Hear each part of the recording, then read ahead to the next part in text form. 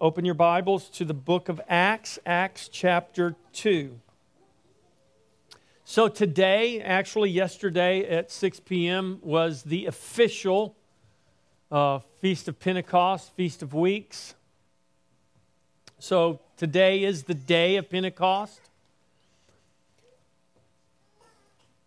It's not just that in the calendar of the church, but this is in the Jewish calendar, Feast of Pentecost. Today's the day. And so I purposefully chose to go into the book of Acts knowing that today would be Pentecost Sunday. It is the day of Pentecost, and we want to talk about Pentecost. So last week we talked about the work of waiting. We looked in Acts chapter 1 where Jesus told his disciples to go and wait in Jerusalem. Today we're going to talk about the work of the Spirit at Pentecost. Now, more than likely we're not going to finish today, and I'm not going to try to rush through this because there's a whole lot for us to look at when we consider this very, very important passage of Scripture. So we began this series of messages by talking about the work of waiting. In Acts chapter 1, before Jesus ascended to the Father, he commanded his disciples to go to Jerusalem and to wait for the promise of the Father. They were to wait for the promised Holy Spirit and the power that they would receive to be witnesses to Jesus. 40 days after the resurrection of Christ, Christ ascended to the Father, and his disciples went to Jerusalem and they waited, and we know they waited for 10 days because Pentecost comes 50 days after first fruits, which was the day Jesus was resurrected. They waited for 10 days, and when the day of Pentecost had fully come, the Holy Spirit was poured out in power upon those disciples waiting in the upper room.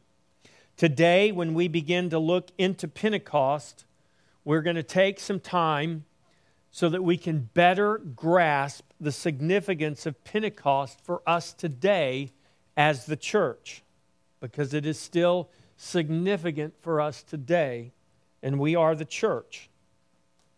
So in these messages today and probably next week, and I'm not sure how far beyond that, I want to push back against the tendency in our culture to dumb things down and to deliver a steady diet of fluff. You know, that's what a lot of people who are Christians want. They want fluff. They want to go to a church and they want to get fluff and they want to get fluffed up. But fluff won't save you. And fluff won't empower you. And fluff won't sustain you. Fluff just kind of burns up in the fire. There's no substance to it. So I'm going to push against that today. And we do that, I think, sometimes in our churches because we think people either cannot or will not endure sound doctrine. Well, you not only can endure it, you must endure it if you are to grow in the grace and the knowledge of Jesus Christ. So as we learn some of these truths woven in the tapestry of Scripture, we seek a more full understanding of our Savior and of our salvation. That in turn will help us grow and mature in the knowledge of His love and the power to be His witnesses. Because when it's all said and done, that is why God has given us the Holy Spirit, so that we would have the power to be His witnesses.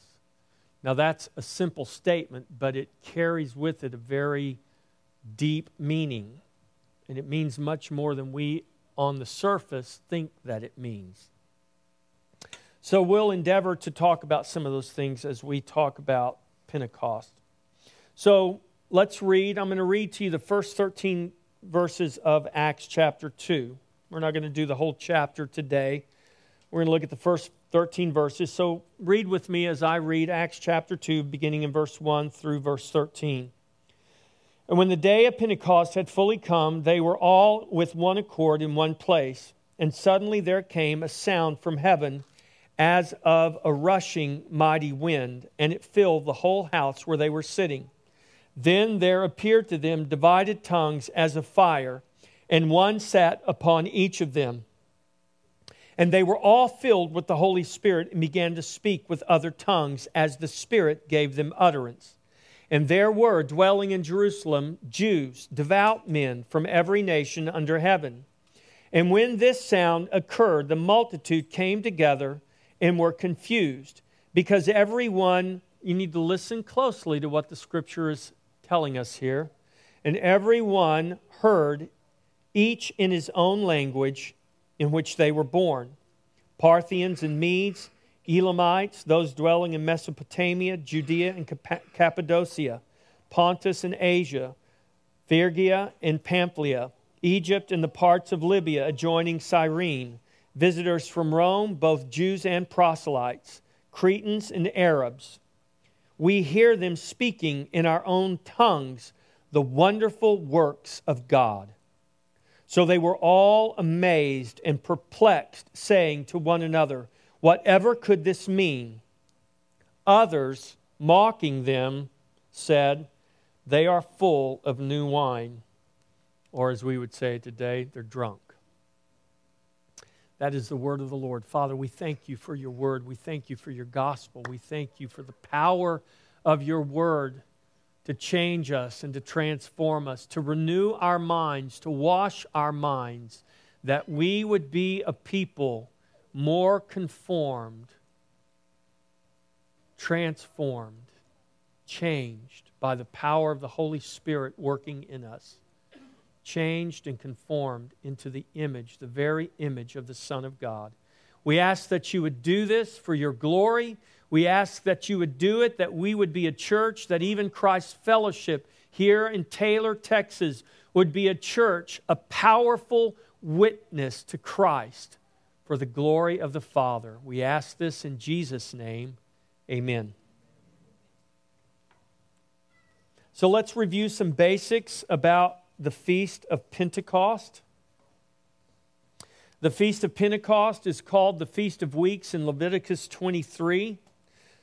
So if you go to Leviticus 23, this is where God introduces the feast as He's giving Israel the law concerning all of these things.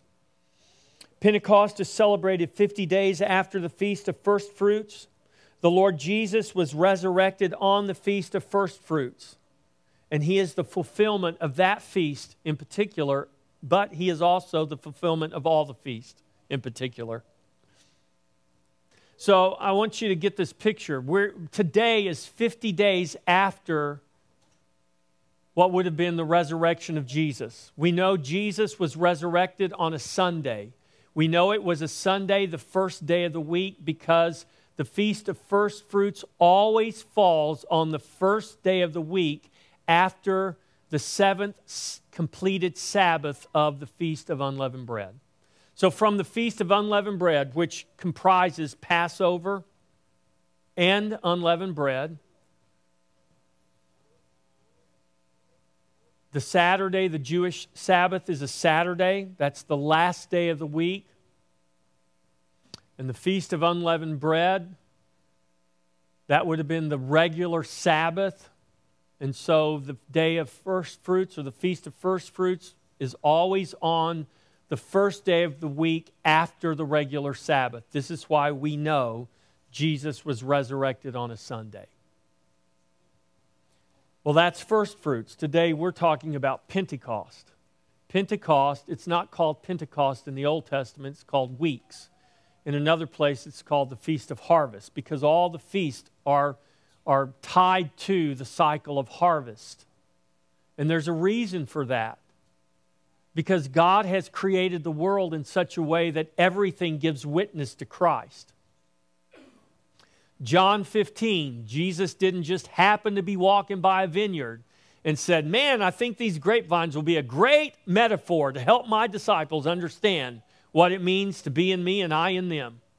No, listen, God, before there was anything except God, knew exactly how He would create grapes and grapevines to give witness to that very thing that Jesus used to help us understand our relationship with Him. The same for the feast. They're around the cycle of harvest, because the cycle of harvest and the very creation itself and the way things grow, planting, seed and harvesting, all of that teaches us about our salvation and how we grow and how we become fruitful in the things of God. In other words, all the creation is a big object lesson to help us understand who we are in Christ and what God has done in saving us. And so 50 days from first fruits, from the day of the resurrection of Jesus, count 50 days and you come to Pentecost. Or it's called the Feast of Weeks because you count 7 weeks. So first fruits is on a Sunday.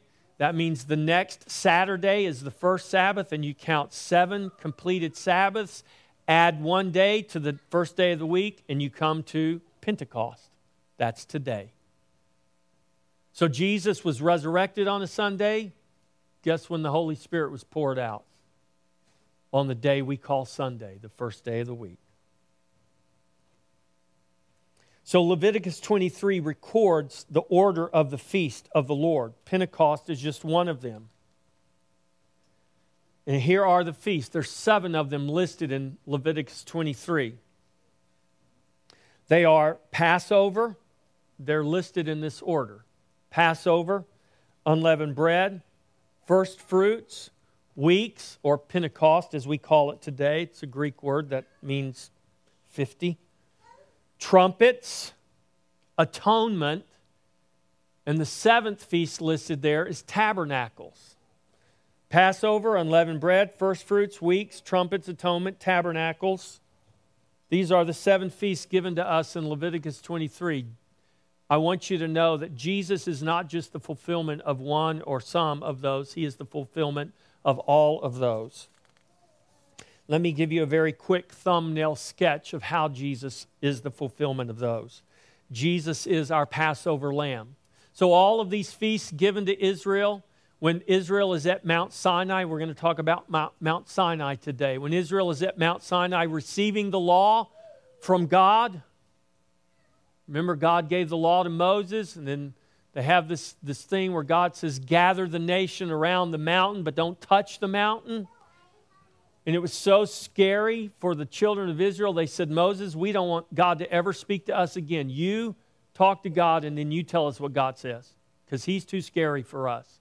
And it was so scary that the Bible says even Moses was exceedingly fearful because of the presence of God and the majesty of God. And so he gives Israel these feasts. And these feasts are what we call types and shadows. They're foreshadowings. They're given for a reason. They're not given for the sake of the feast themselves. They're given to point us to something, to show us something. And that something is not a something, it's a someone. They're given to point us to Jesus, because Jesus is the fulfillment. Jesus is our Passover lamb. Jesus is our unleavened bread. He became sin for us, and like leaven, he was put away from us. He was put into the tomb. Jesus is the first fruits of God's harvest. He is the first sheaf of resurrection brought into God the Father. He's the first of many to come. That's what first fruits represented. It was the first sheaf of the grain harvest. It was the first sheaf of barley that was brought and waved before the Lord. It began the grain harvest. The next is Pentecost, or weeks. 7 weeks later, plus 1 day, 50 days later, is Pentecost. It marks the continuation of the grain harvest. Specifically, it's the beginning of the wheat harvest. But at Pentecost, you don't wave a sheaf of grain, you bring 2 loaves of bread. We'll talk more about that a little bit later too. Jesus, then you have this long gap from somewhere in May or June all the way to the fall of the year. And the next series of feasts begins with trumpets, sometimes called the head of the year because it was the civil new year, but the beginning of the year really was at Passover. That was the religious calendar. That's where everything began.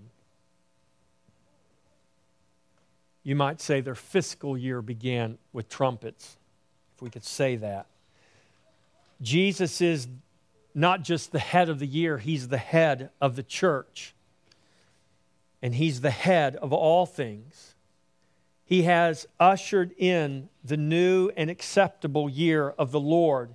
He is the promised one, trumpeted by angels, who has come and will come again. He fulfills trumpets. Jesus is our atonement. He is our great high priest. We just finished going through the entire book of Hebrews, or we're almost finished with it. We preached through it on Sunday, and we taught through it and talked through it on Wednesday. And we learned as we went through Hebrews that Jesus is our great high priest who offered Himself and passed behind the veil to sprinkle His own blood as the atoning sacrifice once and for all. Jesus is our atonement. Jesus is God with us. He is the fulfillment of tabernacles. In the Old Testament, what did Isaiah say? And a son shall be born, and his name shall be called Emmanuel, God with us. We're not waiting for that son to be born. We're not waiting for that son to come back. He's already come. He is coming back, but we're not waiting for tabernacles to be fulfilled. It's already been fulfilled because Jesus, guess what? He lives with us. He is in us, and we are in Him. He is tabernacling with us right now by the Holy Spirit. He indwells us by the Holy Spirit. We abide in Him and He in us. Now in spirit, but one day face to face. He has promised to never leave us and to never forsake us. He didn't say, once I come back, I'm never going to leave you and never forsake you. He said, no, right now, I want you to know, and you, church, you need to know this right now. The promise of Jesus is that He will never leave you and never forsake you. He is our tabernacle. He has promised to never leave us, to never forsake us, to be with us even to the end of the age, even to the ingathering of all things. That's another name for the Feast of Tabernacles. It's the Feast of Ingathering, because it marks the end of the harvest season. So you have the grain harvest beginning with first fruits, continuing with Pentecost. But in the fall of the year, you have the grape harvest. You got the olives. You got the completion of the harvest before winter sets in. It's called the Feast of Ingathering. And there is coming a day when God will ingather or bring together all things in Jesus. So Jesus is the fulfillment of all of these feasts. Pentecost, the feast we're looking at today, signifies 50. It's always celebrated 50 days from first fruits on the first day of the week. We should note the significance of the first day of the week in the life of the church. Sunday is called the Lord's Day because it is the day of His resurrection. It's also the day the Lord poured out His Holy Spirit upon the church. And the symbolism of the first day of a new week is the symbolism of a new creation. So I don't want you to miss this symbolism of a new creation. Remember Paul's words in 2 Corinthians chapter 5, verse 17, when Paul writes, if any man be in Christ, he is a new creation. He didn't say if any man be in Christ, one day he'll be a new creation. He said if any man be in Christ, he is. He is right now a new creation. Paul says in his letter to the Galatians, he said, circumcision does not matter. It does not mean anything. The only thing that matters is a new creation.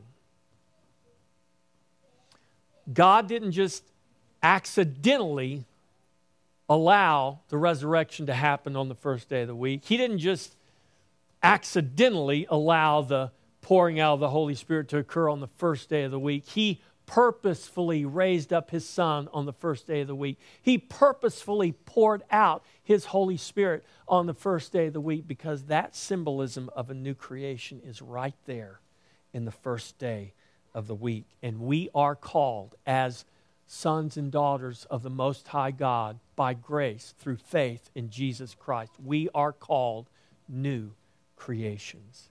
And we live in the reality of a new creation.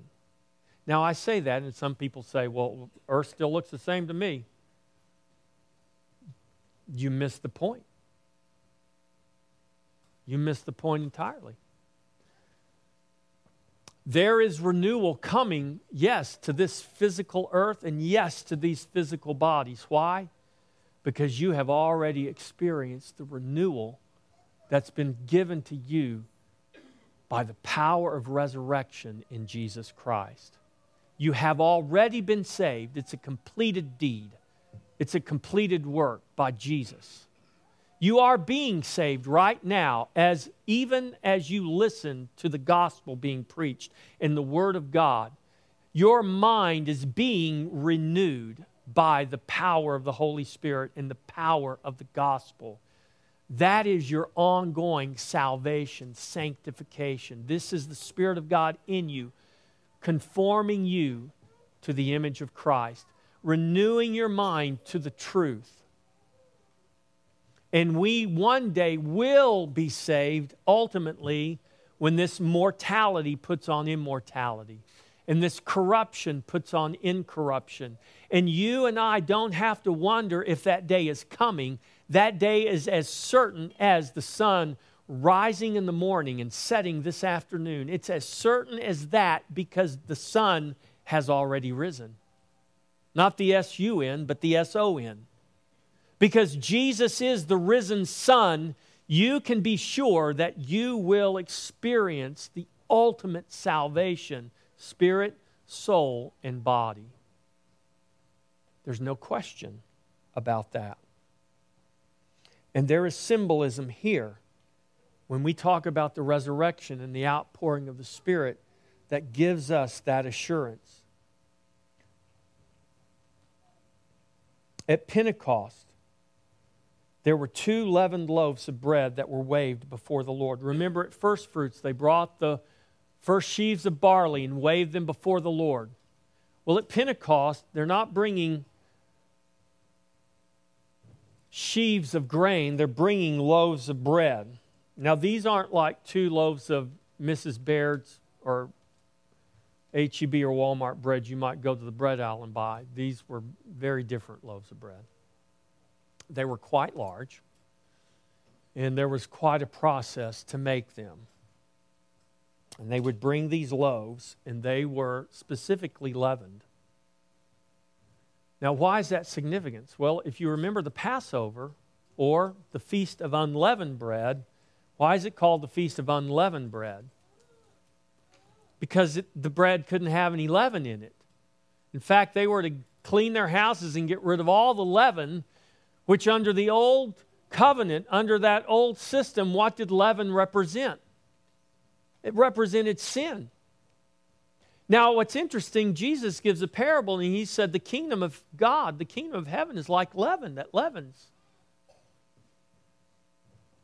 the lump. A little bit is put in,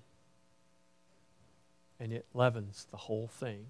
Is Jesus liking the kingdom to sin? Absolutely not. So what is the leaven of the kingdom now that Jesus is talking about? This is significant, for at Pentecost we see Christ, our first fruits, joined to His body, the church, by the leaven of the Spirit to form one new loaf that is offered up to God. So when those loaves are brought, they've got barley, they've got wheat, they've got this grain, and it goes through this purification process, and they make this loaf of leavened bread, and they present it to the Lord, leavened bread. And there's 2 loaves, not 1, but 2. The leaven in the loaves represents the work of Christ in death and resurrection. Like wine, bread pictures for us the power of God that turns death into life. All of this reminds us that in Christ, God took the power of death and turned it into the power of life through the resurrection. And this is why we have no reason to fear death, for in the resurrection of Christ, death is forever lost its power over those who belong to Jesus. And that promise of victory over death and of resurrection life is made certain for us by the indwelling Holy Spirit that is poured out upon the church on the day of Pentecost. The Spirit is still being poured out and filling believers today as God resurrects them from the dead and brings them to life in Jesus Christ by grace through faith. It's like I told the little children, if you are saved, if you belong to Jesus, you have the Holy Spirit. The measure then for the Spirit's work and power in the life of the believer is not how gifted they are in the Spirit, but how fruitful they are in the Spirit. And when we talk about Pentecost, for many, they may believe that it is the gifts of the Spirit that provide the measure of one's walk in the Spirit, but that's not what the Scripture teaches us. According to the Apostle Paul's letter to the Corinthians, in fact, the gifts of the Spirit are not a measure of how spiritual, but how carnal a believer can become. In 1 Corinthians 13, it is the fruit of the Spirit that Paul points us to make manifest the Spirit's work in our life through our love for one another. That work of the Spirit, that fruit of the Spirit, is the true measure of the Spirit's work in our life. On Pentecost, God poured out His Spirit not for our glory through our giftedness, but for His glory through our fruitfulness. Because Jesus teaches us in John 15 that by this my Father is glorified, that you bear much fruit. So the more fruitful our lives are, bearing the fruit of the Spirit, the more our Father is glorified.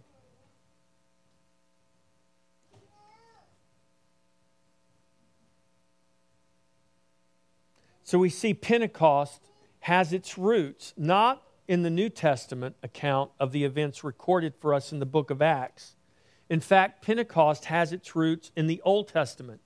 And the significance of Pentecost goes all the way back, not just to Mount Sinai, but beyond that. Genesis 11, verse 1. I'm not going to read the entire chapter. I'm going to leave you to do that, but let me read you the first chapter of the first verse of Genesis 11. Now the whole earth had one language and one speech.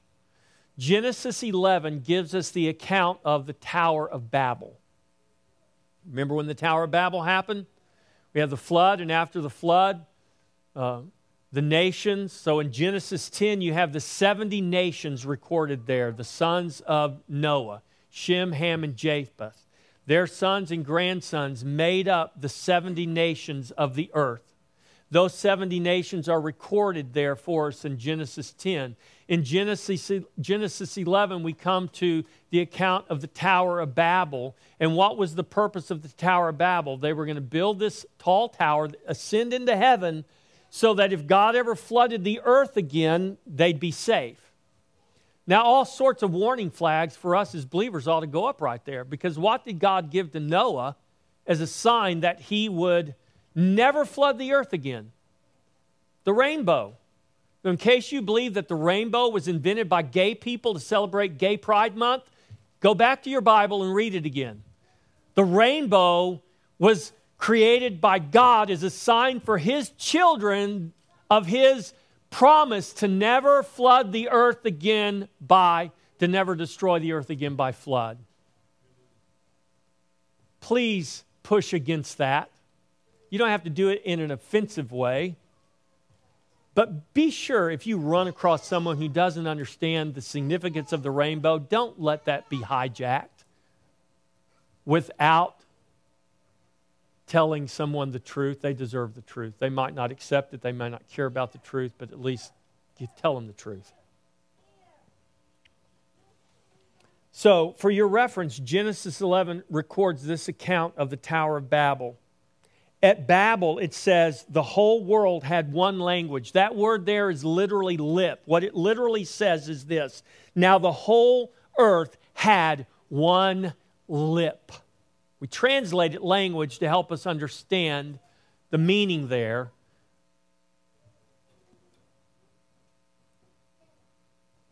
So the world literally had one lip or one language. That could also suggest that the world, in possessing one language, also had some form of confessional unity. In other words, they were all working together to build this tower in rebellion to God. So they were unified in more things than just their language, but that was a false confession of a false God. So if they weren't worshiping the true and living God, then they're worshiping false gods, even if that God is themselves, which is what you see very often today. We don't believe in other gods. No, you just believe in yourself. You don't believe there's other gods out there. You're not bowing down to some idol you carved and set up in your living room. You're just worshiping yourself. Guess what? It's just as sinful. It will send you to hell just as quick as worshiping a totem pole will. You got that? So listen, in the beginning, God commanded man to fill the earth and to multiply. Remember that from Genesis, the very beginning when God created Adam and Eve, be fruitful and multiply and fill the earth? Well, guess what was not happening at Babel? After the flood at Babel, all the nations of the earth resisted being scattered in order to fill the earth. Instead, they solidified themselves against God. And at Babel, the nations united to build a tower that was a symbol of man's autonomy and rebellion against God. And the tower was built to be like an ark that would save them, that would protect them from God's judgment, just like Noah's ark saved Noah and his family. And up to that point, the whole world had one lip, remember, one language and one idolatrous belief system. And God says, this can't stand. God comes down and in His grace, in an act of decreation, you understand what I mean? They have one language, they're all working together, and God, in an act of decreation, brings confusion to their language and puts a stop to their building project. And at Babel then, when God does this, we see this is the birth of all the languages and all the pagan religions of the world. Because they all scattered, because they couldn't communicate. God scattered them. Well, what in the world does Pentecost have to do with Babel? Well, here's what it has to do with it. At Pentecost, God overturned Babel. At Babel, we see God confusing man's language and scattering the nations. At Pentecost, we see Babel overturned and God restoring to the people a pure lip. Listen again to these verses, beginning in Acts chapter 5. And there were dwelling in Jerusalem Jews, devout men. Why were they dwelling there? Why were these men from all these nations there? Because Pentecost was one of 3 feasts in which God commanded every male appear before me in Jerusalem. And so they were there. Feast of Unleavened Bread, Feast of Pentecost, Feast of Tabernacles. Every male is to appear before me. So this is why there were Jews from literally all over the world in Jerusalem on the day of Pentecost. That's why there were all these languages represented there on the day of Pentecost, because it was a feast that God commanded every male appear before Him. These were obedient Jews, keeping the law, coming to Jerusalem to celebrate the Feast of Pentecost as God had commanded. And when the Spirit of God was poured out, they heard this sound. And when the sound occurred, the multitude came together and they were confused because everyone heard them speak in his own language. And they were all amazed and marveled. They stood in wonder, saying to one another, "Look, are not all of these who speak Galileans?" We know that they're not bilingual, trilingual, quadlingual. These are dumb Galileans. They don't even have a high school diploma. They can barely read, if they can read at all. How is it that we hear them proclaiming the wonderful works of God, each in our own language?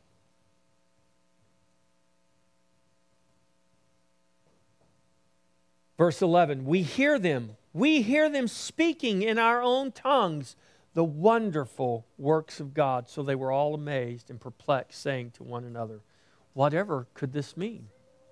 Well, it means that God kept His promise. This underscores the significance of Isaiah's word, lamenting his own unclean lips and the people of unclean lips that he dwelt among. Listen to Isaiah 6, verse 5. Isaiah sees the Lord high and lifted up. He sees the King. And he says, "Woe is me, for I am undone, because I am a man of unclean lips. And I dwell in the midst of a people of unclean lips. For my eyes have seen the King, the Lord, of hosts. When we see the King, we see ourselves in relation to Him, and we realize our need. And God promised a day when He would restore to the peoples, plural, a pure lip. Zephaniah 3:9, listen to the prophet. For then I will restore to the peoples a pure language, a pure lip. There's that word again. That's literally what it says. I will restore to the peoples a pure lip, that they all may call on the name of the Lord to serve Him with one accord. And that is what happened on the day of Pentecost. God restored to the peoples the pure lip, that they may call on the name of the Lord and serve Him in one accord. At Babel, we see the climax of a building project initiated by sinful man and gracefully stopped by God. At Pentecost, we see a building project initiated by God Himself. We see the church, the body of Christ, being established by God as the true ark we must enter into through faith in order to be saved. Listen to the words of the Apostle Peter, recorded for us in 1 Peter chapter 3, verse 20 and 21. Peter writes, who formerly were disobedient when once the divine long-suffering waited in the days of Noah while the ark was being prepared, in which a few, that is 8 souls, were saved through water. There is also an antitype which now saves us. Baptism, not the removal of the filth of the flesh, but the answer of a good conscience toward God through the resurrection of Jesus Christ. Baptism itself does not save us. Jesus saves us. Christ saves us and joins us to His body by His Spirit. You get that? Christ saves us and joins us to His body by His Spirit. Through baptism, we are initiated into His body, which is the church. And in the church, just like a child does in a home, we are to grow up and mature. In the church, in the community of believers, we are to grow up into Christ in all things. The outpouring of the Holy Spirit on the day of Pentecost marked the birth of the New Testament church. Not the birth of the church, because the church existed before the New Testament. The church existed with the creation of the first man. The church existed with the people God chose to bear His name and to be witness for Him in the earth. But with the outpouring of the Holy Spirit on the day of Pentecost, it marked the birth of what we call the New Testament church. The Spirit would bring together every tribe, every tongue, and every nation into one new man and one holy nation by grace through faith in Jesus Christ. The gift of tongues at Pentecost was a powerful sign that the nations are no longer being scattered, but are now being gathered together by Christ in His church. The gift of tongues on the day of Pentecost was the gift of speaking the praise of God in every language under heaven as a witness. The gift of tongues brings every nation into the new lip that Zephaniah spoke of in his prophecy. No longer will God deal only with one nation, but all languages will now become part of God's new lip. Pentecost brings to bear the promise of God that all the nations would be blessed through believing Abraham. We are part of an international, in fact, we are part of a universal family. Excuse me. At Babel, the nations sought to make a name for themselves, and God thwarted their effort. God had His own building project to build one new church from both Jew and Gentile. That's the difference between the Old Testament church and the New Testament church. What happened at Pentecost was God poured out His Spirit on all flesh. And as we go through the book of Acts, we'll see that it wasn't just poured out on Jews, it was poured out on Samaritans. It wasn't just poured out on Jews and Samaritans, but it was poured out on Gentiles. So that what God had proclaimed from the beginning, what God had intended from the beginning, was that all nations would worship Him. The church is God's people from every tongue and tribe and nation, and they are the heirs of Abraham through faith in Jesus Christ. And through the church, God fulfills His promise that He would make Abraham's name great, and through him bless all the families of the earth. Against the backdrop of Genesis 10 through 12, Pentecost is God's great reunification project. The nations at Babel, who had been walled off from each other by diverse languages and beliefs, are at Pentecost brought together as one new worshiping nation, sharing one lip. I'll never forget a missionary to China. I sat down with him one day, and he started showing me characters in Mandarin Chinese. And if I remember correctly, I think I do, the Mandarin symbol for come here was a hill with a big cross and two small crosses on the other side of it.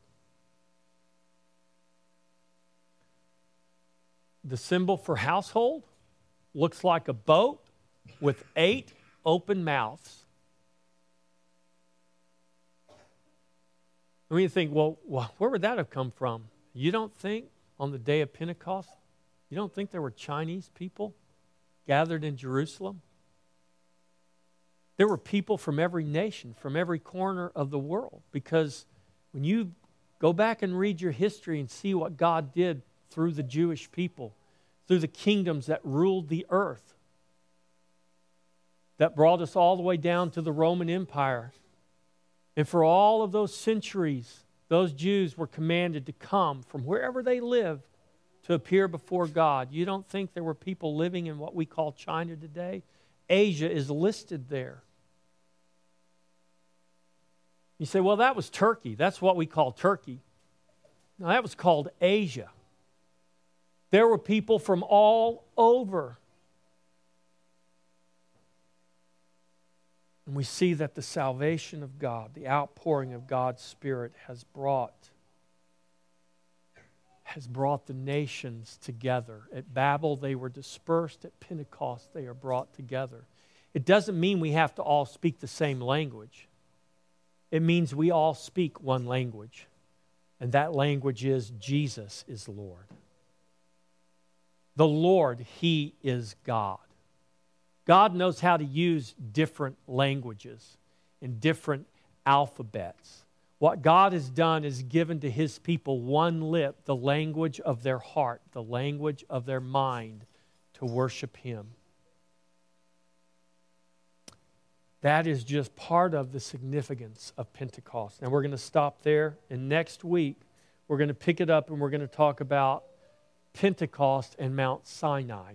Don't miss it. It's going to be really interesting because some phenomenal things happen for us, not only at Pentecost, but they happen at Mount Sinai. So I want to invite you to get ready to come to the Lord's table. You don't have to be a member of Christ Fellowship Church to come to this table, but I do ask that you be a member of the Church of the Lord Jesus, that international, that universal church. And as you trust in Jesus, you know that you are invited to this table of grace.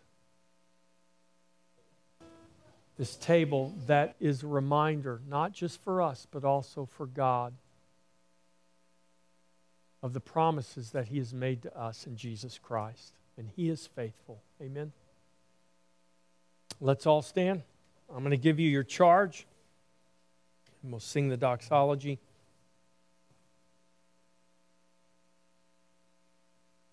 Like it was at Babel, we live in a culture today that is unified in its efforts against God. This is not hidden. It's not hard to see. In fact, it's becoming much more open and much more something that the world is proud of. This demands a response from the church. And the question is, what will be the response of the church? Will we wilt and hide, or will we rise up and stand firm in the truth? Summer is coming. You think about a tree. I have trees in pots. I have plants in pots, and I can always tell when they need water because you go outside and their leaves are drooping. And you pour water in the pot. You water those roots, and guess what? In just a little bit of time, they're not drooping anymore. They're back to life. It's a very good picture of us as the church. The psalm talks about us being like trees planted by rivers of water, whose leaves do not fail, who gives forth its fruit. And if we're not planted deep in God, and the roots of our faith going deep and tapping into the water of His Spirit that lives on the inside of us, when the cares of this world, when the tribulation of this world comes to us, we will not be able to stand. And God has given us His Holy Spirit that we would be a witness against the darkness of this world. So church, I charge you to strive that your roots go deep, to not settle for the easy things, but to go after God and to plant yourself deep in Him and to break open this Word and find the truths that can set us free from the things that hold us in bondage. For the opposition of the world is not coming, it's here. And you will face it and you will have to deal with it. The question is, what will you do when it comes to you? Will you wilt or will you stand? My prayer is that you will stand and that you will stand bright and firm and courageous in Jesus. Amen.